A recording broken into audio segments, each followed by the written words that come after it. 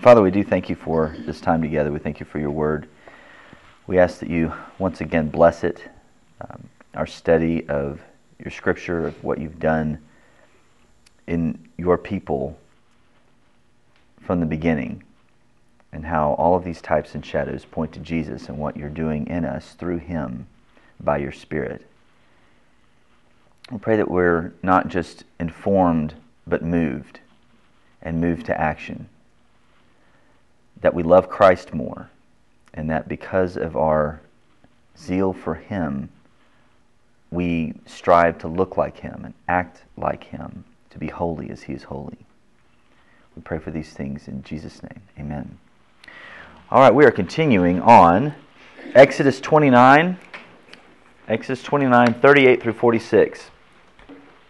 And we've just gone through, completed, wrapped up the ordination of the priest's ritual. It was a lengthy discussion on clothing and rites and all kinds of things. And really the lens on this passage widens in scope from the ordination of the priest to the daily practice of the burnt offering. So let's look in verse 38. Now this is what you shall offer on the altar: 2 lambs a year old, day by day, regularly. 1 lamb you shall offer in the morning, and the other lamb you shall offer at twilight. And with the first lamb, 1/10 seah of fine flour mingled with 1/4 of a hin of beaten oil, and 1/4 of a hin of wine for a drink offering. The other lamb you shall offer at twilight, and shall offer with it a grain offering and its drink offering, as in the morning, for a pleasing aroma, a food offering to the Lord. It shall be a regular burnt offering throughout your generations at the entrance of the tent of meeting before the Lord, where I will meet with you, to speak to you there. There I will meet with the people of Israel, and it shall be sanctified by my glory. I will consecrate the tent of meeting and the altar. Aaron also and his sons I will consecrate to serve me as priests. I will dwell among the people of Israel, and will be there to know that I am the Lord their God, who brought them out of the land of Egypt, that I might dwell among them. I am their God. Kevin, Yes. this reminds me of communion. Yes. It does. It also should remind you of something else, and we'll get to that here in a little bit. Look at this picture that we have here. We've gone through what the temple is made of, the tabernacle is made of, all of the fabrics and the furniture and all of that. And then we went through the priesthood and the development of that, what it's supposed to look like, what they're supposed to do in principle. We get more detail when we get to Leviticus. And then now we have the institution of this daily sacrifice. 1 in the morning, 1 in the evening, of 2 lambs. Every day. Every day. There's not a Sabbath rest for this sacrifice. Every day. That's a lot of sacrifices through the years. And they're on a lunar calendar. It's 360 days, right, in the lunar calendar? 2 a day. 720, it took me a while. 720. 720 lambs a year. 730. What? 730? 365 or 60 in a lunar calendar. Oh, sorry. Are you challenging me, Grant? I just can't. Yes, if we're 365, you would be right. There's a leap lunar or something. I don't know. But catch us up. You have that many a year. How many years did they do this? Well, let's see. The tabernacle was until the time of David. From Moses, 1500, to David was about 1,000. I think is the time, if I remember right.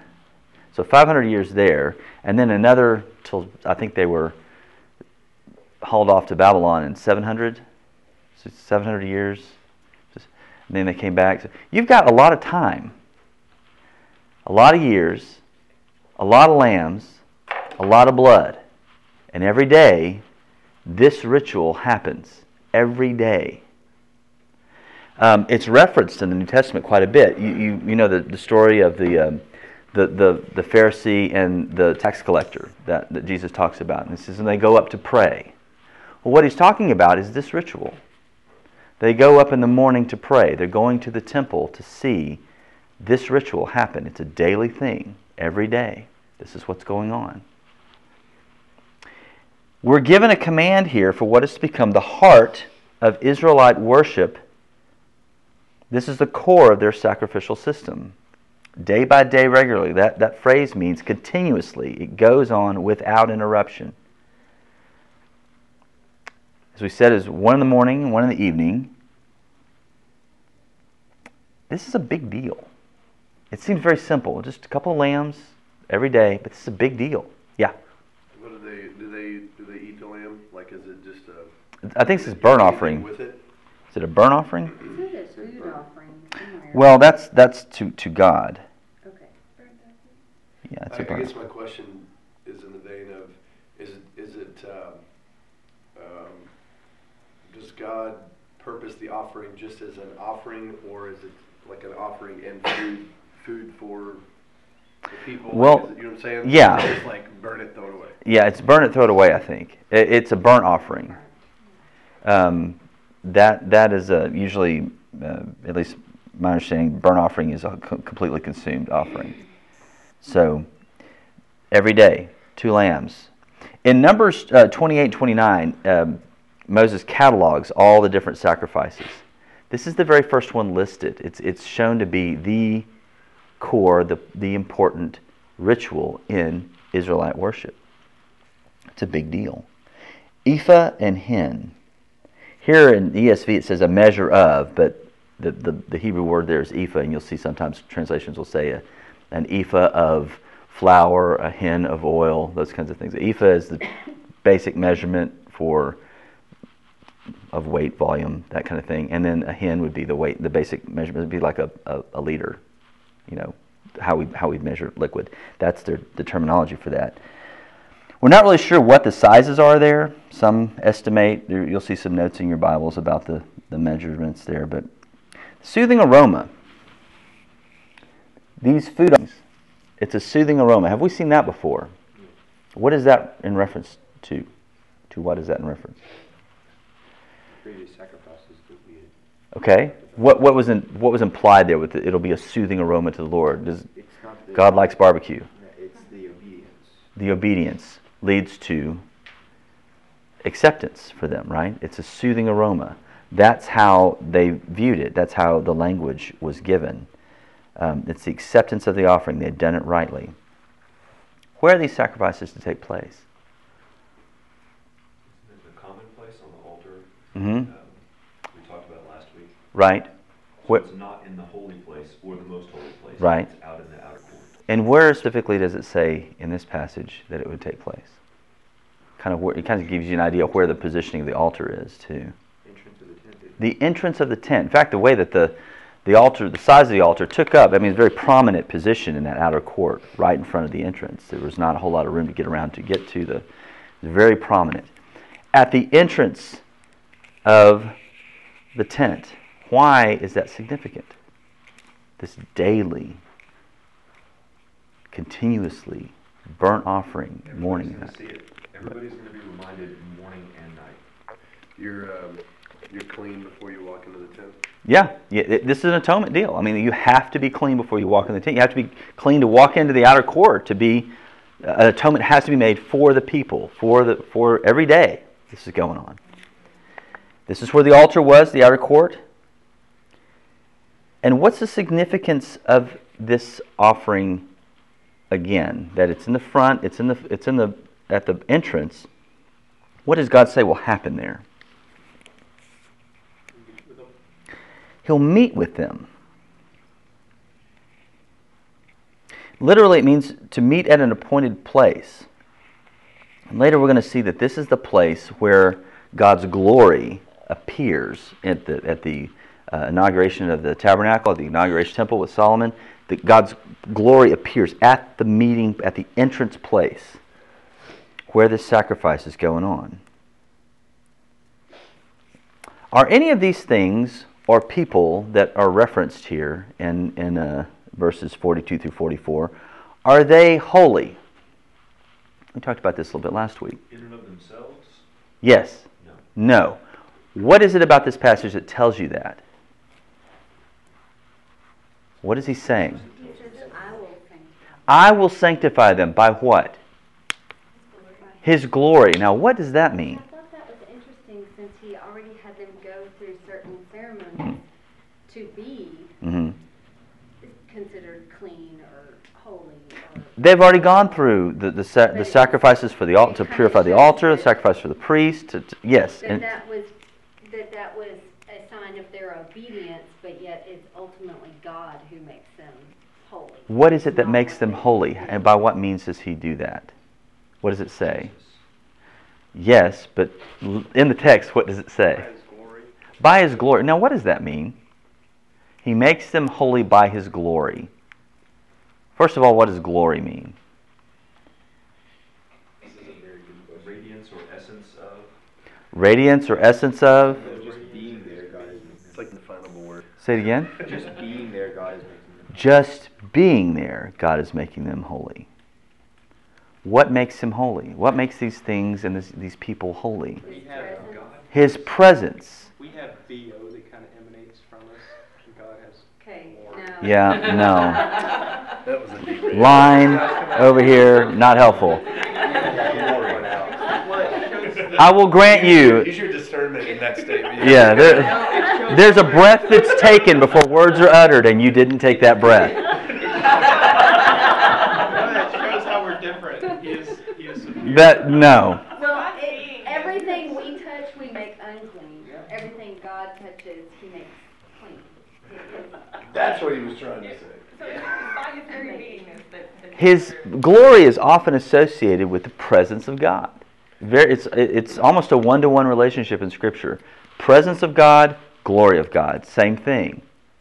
And it's his presence that makes it holy. He, by being there, remove your sandals. This is holy ground. Well, it's a desert ground. How is it holy? I'm here. My presence is here. Yes. How would you define glory? And I asked this question, I remember sitting in a Bible study at Pine Cove, and that same question was asked when I was like 17. And obviously that word is used throughout Scripture, and we're all like stabbing at it, and none could really, like, what is glory? Like, so how would you... It literally, it means heaviness, weightiness. Do you think we have a hard time with that word? Because in our culture and in this day and age, there are not very many glorious things. There are not very many glorious people. I mean, I guess in the past, there were some great kings Yeah. who had glory in an earthly manner Mm-hmm. that you could then kind of see, okay, that's a shadow Mm-hmm.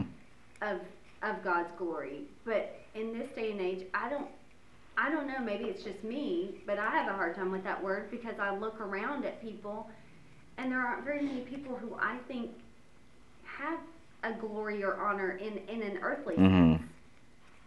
Maybe. I don't know. Maybe it's association with what we Another prize way you could versus look what at they... it is like, professional athletes, they seek their own glory. The look at me, I did this. They're seeking the big contract because they're seeking their own Their own name. glory To be elevated, yeah. And I think too, if we key off of that, there is a desire of those around them to be where they are, for the autograph, for the selfie.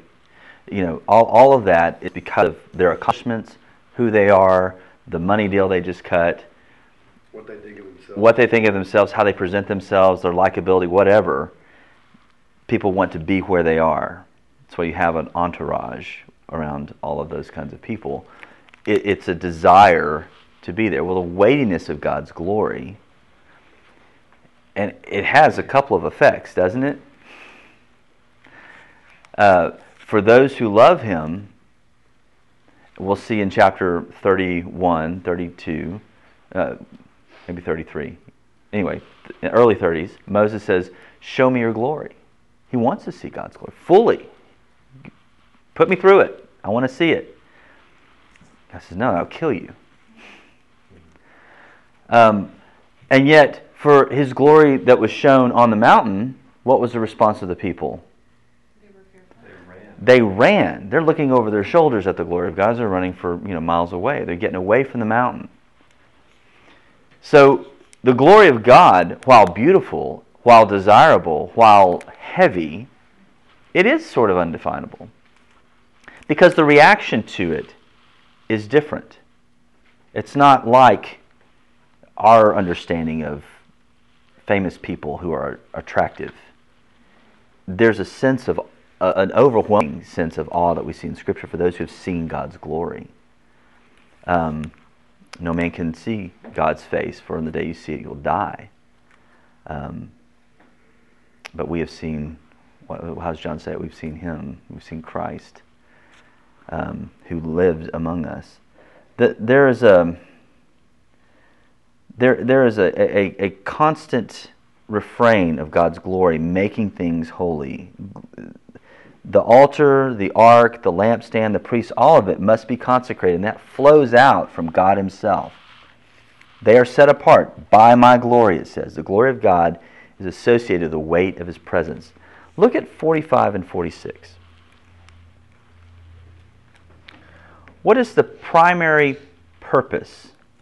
I'll just say it this way. What is the purpose given of the tabernacle and its services? What's the purpose that's given? 45 and 46. It says, I will dwell among the people of Israel and will be their God, and they shall know that I am the Lord their God who brought them out of the land of Egypt, that I might dwell among them. I am the Lord their God. What's the purpose given for all of this stuff we've been going through on the building of the tabernacle, the consecration of the priests, and now here with this core ritual of sacrifice, this daily ritual? What is the purpose? Yeah.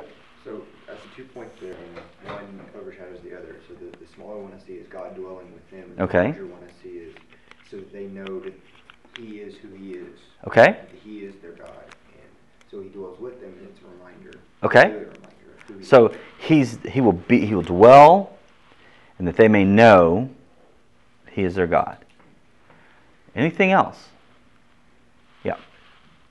Just speaking what you've done over the last several months, that He dwells with His people, but there is a spot and an order in which you are to approach. Because the tent, to me, the tent represents one spot, and then there's instructions on How to approach. Right, It's very by His means that He's dictated, this is how you come to me. Right. It's not like He's off behind that tree over there and you can come up to Him however you want to. Yeah. Yeah. There's also an element of sanctification in here for the people. Okay. In order for them to know that He is their God. Right. The very effect of that, the next step is for them to become more like Him. If they know it and see it, then they will become like it. Mm-hmm. Okay. Is this something to remind them? It says, He's the one that brought them out of the land of Yep. Egypt. Yep. So we have 4 things that I see, and you have all gone to. First, that God will dwell among the people. What do we call that? There's a term that we use in imminence. Okay, it's called the Emmanuel principle. It's a nice thing to start thinking about as we run into Christmas. The Emmanuel principle. God will dwell with His people. I will be with my people. Emmanuel. Second, I will be their God. That's a central concept of the covenantal relationship. I will be their God, they will be my people. We saw it early on in Exodus in chapter 6, verse 7.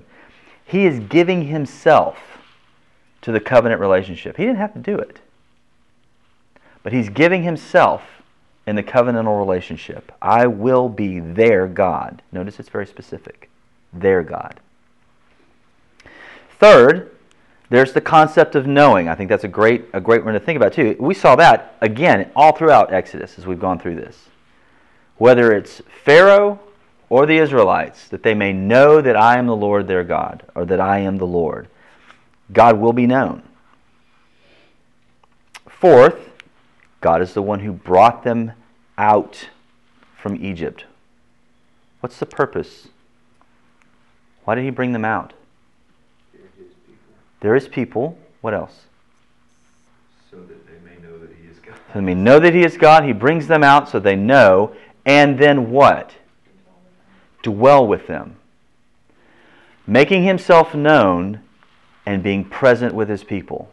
That's the takeaway. That's why this is going on. That he might dwell among them. Why did he bring you out?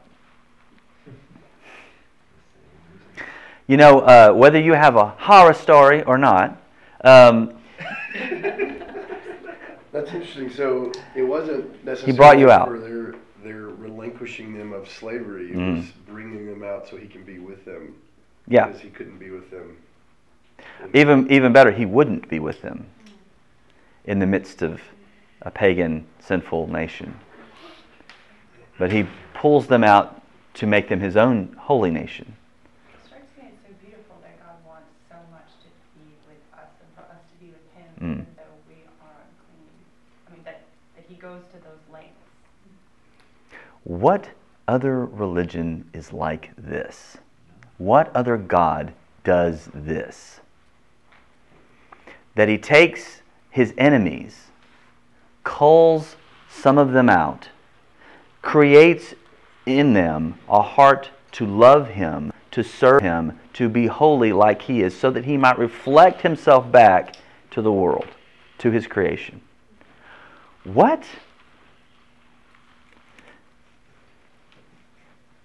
That he might dwell among them.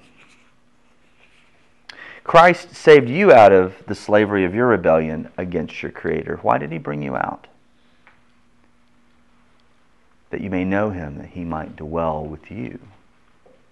Individually and corporately. By yourselves and all of us together. That he might be known by you and might dwell with you. That has radical implications, doesn't it? Why is that important? Notice how it ends. It ends with, I am the Lord their God. It's like a divine signature. For all that has gone on before, all the stuff with the tabernacle, all the stuff with the priesthood, now this ritual that's its core of Israelite worship, I am the Lord their God. That's his signature. It's like a thing. You can trademark it. I'm the Lord their God. Why is it important for him to end on that note? All that I've said is going to happen. I brought you out of Egypt. All that I've said was going to happen has happened. I am the Lord your God. Why is that important? Part of it is to get them to obey. Okay. And what's the basis of their obedience? Is what he's demonstrated. He's done his part, now do yours. Okay. I think it sort of has the idea of this all rests on me. This is my signature. I've said it. I'm going to do it. Mm-hmm. There is no doubt. Trust It's me. not up to you. Trust me. I mean, isn't that, all of that being said, the result of that is, here's your part. Trust me. Right? Like a refrain, an enforcement. Again and again and again. Now, why would he need to do that? We've been going through Exodus. Yeah, we've been going through that. That's right. So we have these commands given for the tabernacle.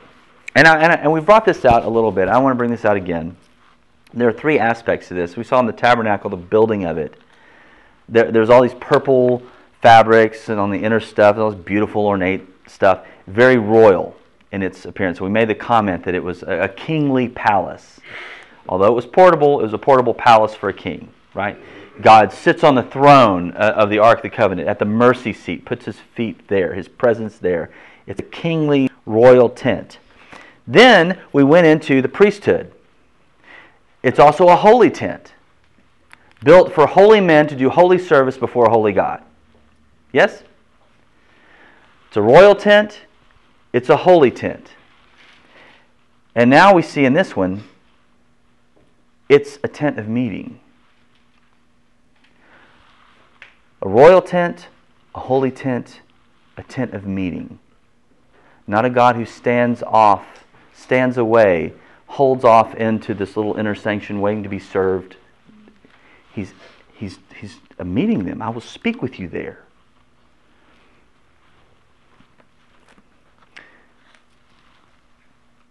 Well, I got to go to Jesus on this. I mean, I have to. Christ our King. From the time of his birth, the Magi coming, saying, "Where is he who has been born King of the Jews? For we saw his star when it rose and have come to worship him." To the time of his death, and Pilate asked him, "Are you the King of the Jews?" And he answered them, "You have said so." They mocked him on the cross, calling him the King of Israel. "Come down now from the cross that we may see and believe." And those who were crucified with him also reviled him. To the time of his resurrection, Revelation 1:5, and from Jesus Christ, the faithful witness, the firstborn of the dead, and the ruler of the kings on earth. Well, who is the ruler of the kings on earth but the King of kings, right? Royal. And he raised him up, seated him in the heavenly places, far above all rule and authority and power and dominion, above every name that is named. He's a king. Christ is holy, blameless, undefiled. 1 Peter 1:18, knowing that you were ransomed from the futile ways inherited from your forefathers, not with perishable things such as silver or gold, but with the precious blood of Christ, like that of a lamb without blemish or spot. Christ our Emmanuel, our tabernacle. Revelation 21:3, and I heard a loud voice from the throne saying, "Behold, the dwelling place of God is with men. He will dwell with them and be their God. They will be his people." No tabernacle, no temple, a person. A little more portable, a person. Not one specific place, but a specific person. And that's always been the plan. Therefore the Lord himself, Isaiah says in chapter 7, will give you a sign. Behold, the virgin shall conceive and bear a son, and shall call his name Emmanuel. Again, repeated by the angel in Matthew 1:23. Emmanuel, God with us.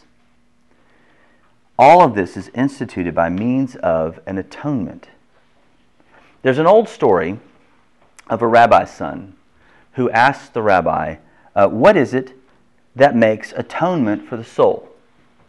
And the rabbi, being a good Jew, said blood. It's because of the blood. And he goes to Leviticus 17:11, where it says, that without the blood there's no remission of sin, the blood is the life, and all that. He quotes that for the boy. And the boy responded by asking, then why are there no blood sacrifices in our synagogues? And the rabbi sadly answered that no legitimate sacrifice could be held anywhere but in Israel, in the temple, at the altar. And sadly, that temple has been destroyed. The Longish just got back from Israel. They went to the Wailing Wall. They're still longing for a temple. And the boy responded, we have no atonement.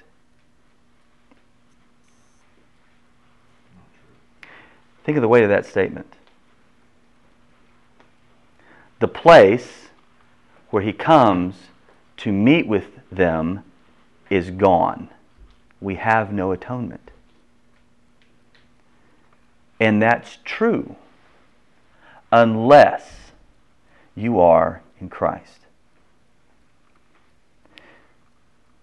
Think of the amount spilled. We talked about this earlier. Think of the amount of blood that was spilled those centuries after centuries, day after day after day. All that blood, not just on those daily sacrifices, but the Day of Atonement, where they're slaughtering tons of bulls, tons of goats, tons of sheep.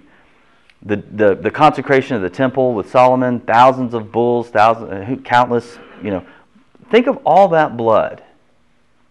And yet they still had to keep doing it day after day after day. It never satisfied the righteous wrath of a holy God. Christ did it in 3 hours on the cross. quantity versus quality. Infinite value. Doesn't that just magnify the worth of Jesus?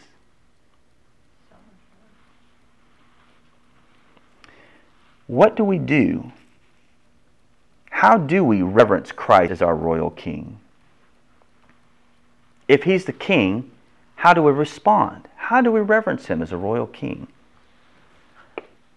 He says, whoever has my commandments and keeps them, he it is who loves me, and he who loves me will be loved by my Father, and I will love him and make myself known, be present to, manifest myself to him.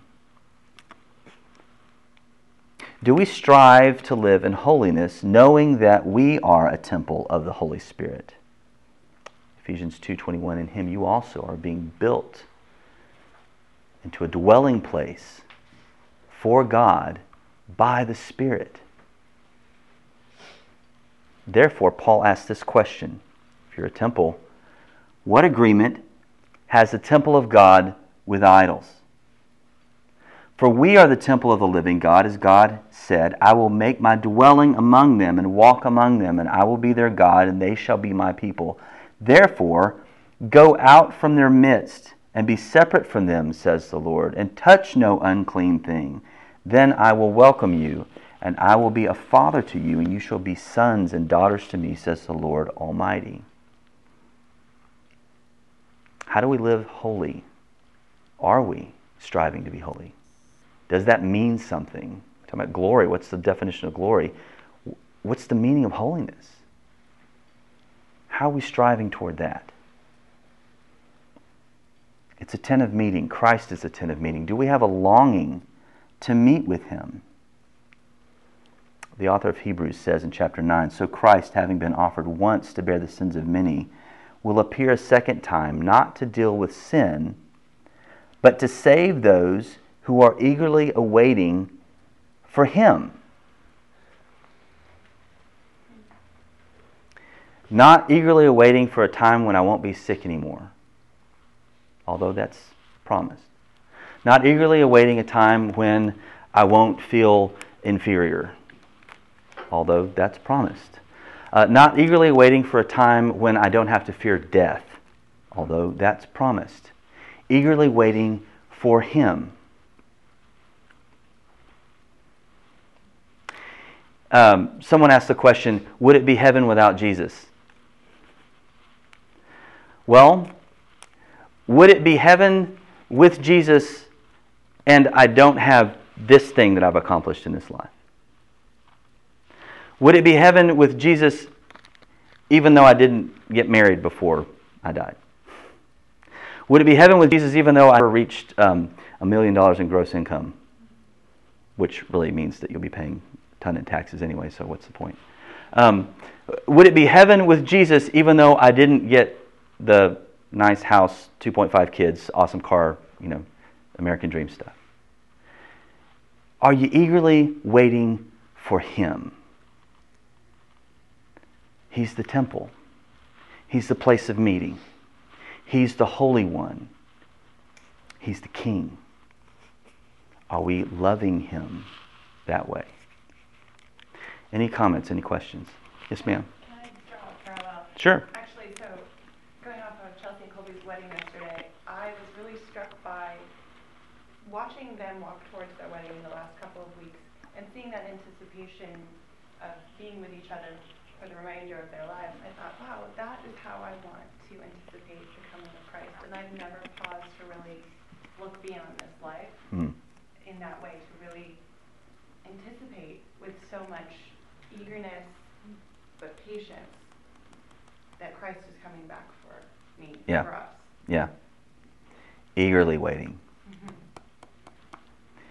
I got an opportunity to talk with someone this week about teaching, kind of how it's done, and to the extent that I do it halfway decent. This is kind of my goal.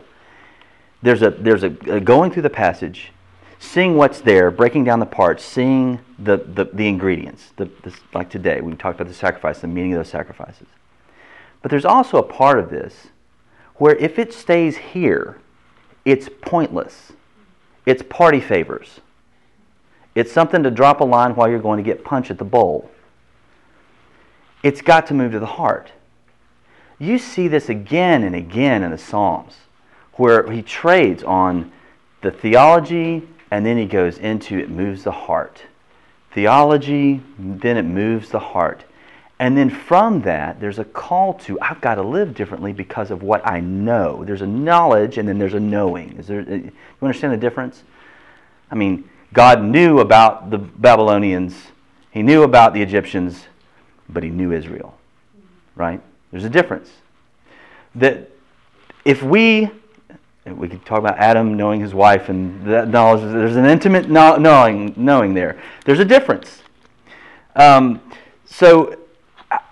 There's that head knowledge thing, there's the heart thing, and that's the part that's often the disconnect, I think. We can have some great understanding of how the rituals worked out, how everything, but if it's not moving us, the solution to that, because a lot of times I'm not moved by things. I get stuck in a rut, and the solution to that is what the psalmist does. Incline my heart to love your law. It's a prayer. It's a cry. It's a plea to God. Move my heart. Dwell in me here and make it mean something to me. I'm calloused. I'm hardened. I need to eagerly wait for Him, not for the benefits, although they're promised. Eagerly wait for Him and then act like you believe it. Right? Anytime you come to the Bible, that's what you're hitting. What does it say? What should I feel from this? How is He redeeming my emotions here? And how do I respond with that? Seeing these kinds of things, this king, holy meeting, that should move us. What God does this for His people? Who does this? To forgive His enemies and then create a place to meet with them, a person in His own person coming to them, to meet with them. A God that does that. Who dies, who sheds blood for the purpose of dwelling with His people. Who does that? Anyway. All right. Anything else? Kind of tag on to what you and Barbara were saying. There's also, you need to be active in not waiting, eager and patient, but actively obedient to Him, and it all overflows from your love for Him and His love for you, and being aware of what that really means. He equates love with obedience to what He said. That part of the loving is... Now, you think about in terms of, and I know this is... We always use wedding and marriage because the Bible uses it, but single life has this too. That you serve one another. If I know that Tammy really hates to go to bed with the dishes on the counter, which is theoretical, it drives her insane to go to bed with any kind of dish, even though she's cooked, and what comes out of the chaos is an amazing dish, but it remains, and then she says, I just can't go. Out of love, if I'm going to serve her, I get Emma to clean that up.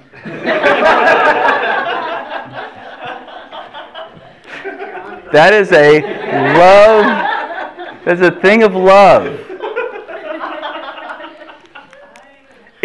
No, it's not the same way. Anyway. Yes. But there's an obedience to the command. There's an obedience to out of love for who Jesus is and what He's done. That should flow from understanding who He is, knowing Him, and loving Him and eagerly waiting for Him.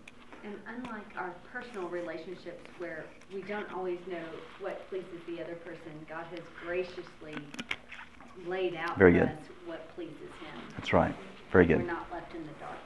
We should talk more. That's very good. In singleness, there's a unique relationship that's not in marriage that makes it more important for single people to reach out to other single people to help get the needs met. When you're down, I'm up, back and forth. In a marriage relationship, that's natural. You know who that person is. When you're single, other than your parents or brother or sister, well, what if you're not around, don't live around them anymore? it's more important to be plugged into a group like this Mm. to have that relationship with each other. And there is a drive toward in the New Testament for openness and living open in front of each other, and you do that in wisdom. There's some discernment there, but that you bear one another's burdens in love. There's a big call for that in the New Testament. It's a kind of a stamp of what is Christian community. Good. And how Paul loved Timothy and all other people. Just Right. that as an example. Right. Excellent. Okay. Anything else? We gotta wrap it up, I guess. Nuts.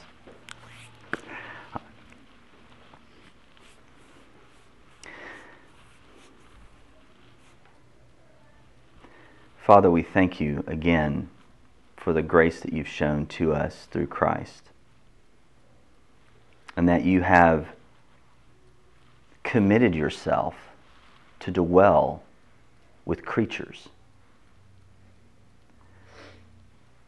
who are at one time hostile to you, but you in the day of your power have made willing to love you, to serve you, to honor you the best that we know how. And we thank you that by your Spirit, that effort should be getting better. Forgive us, Father, for calloused hearts, for hearts that wander, for hearts that eagerly await other things than his return. Everything after Christ is gravy. And sometimes we spend more time on the gravy than we do him. God, forgive us for our idolatry in our hearts. Discipline us so that we love Jesus with all our heart, with all our soul, with all our mind, and with all our strength. Knowing that one day we will see him as he is, and we will be made like him, reflecting him rightly as we were created to do. We thank you for this promise and this hope. It's in Christ's name we pray. Amen.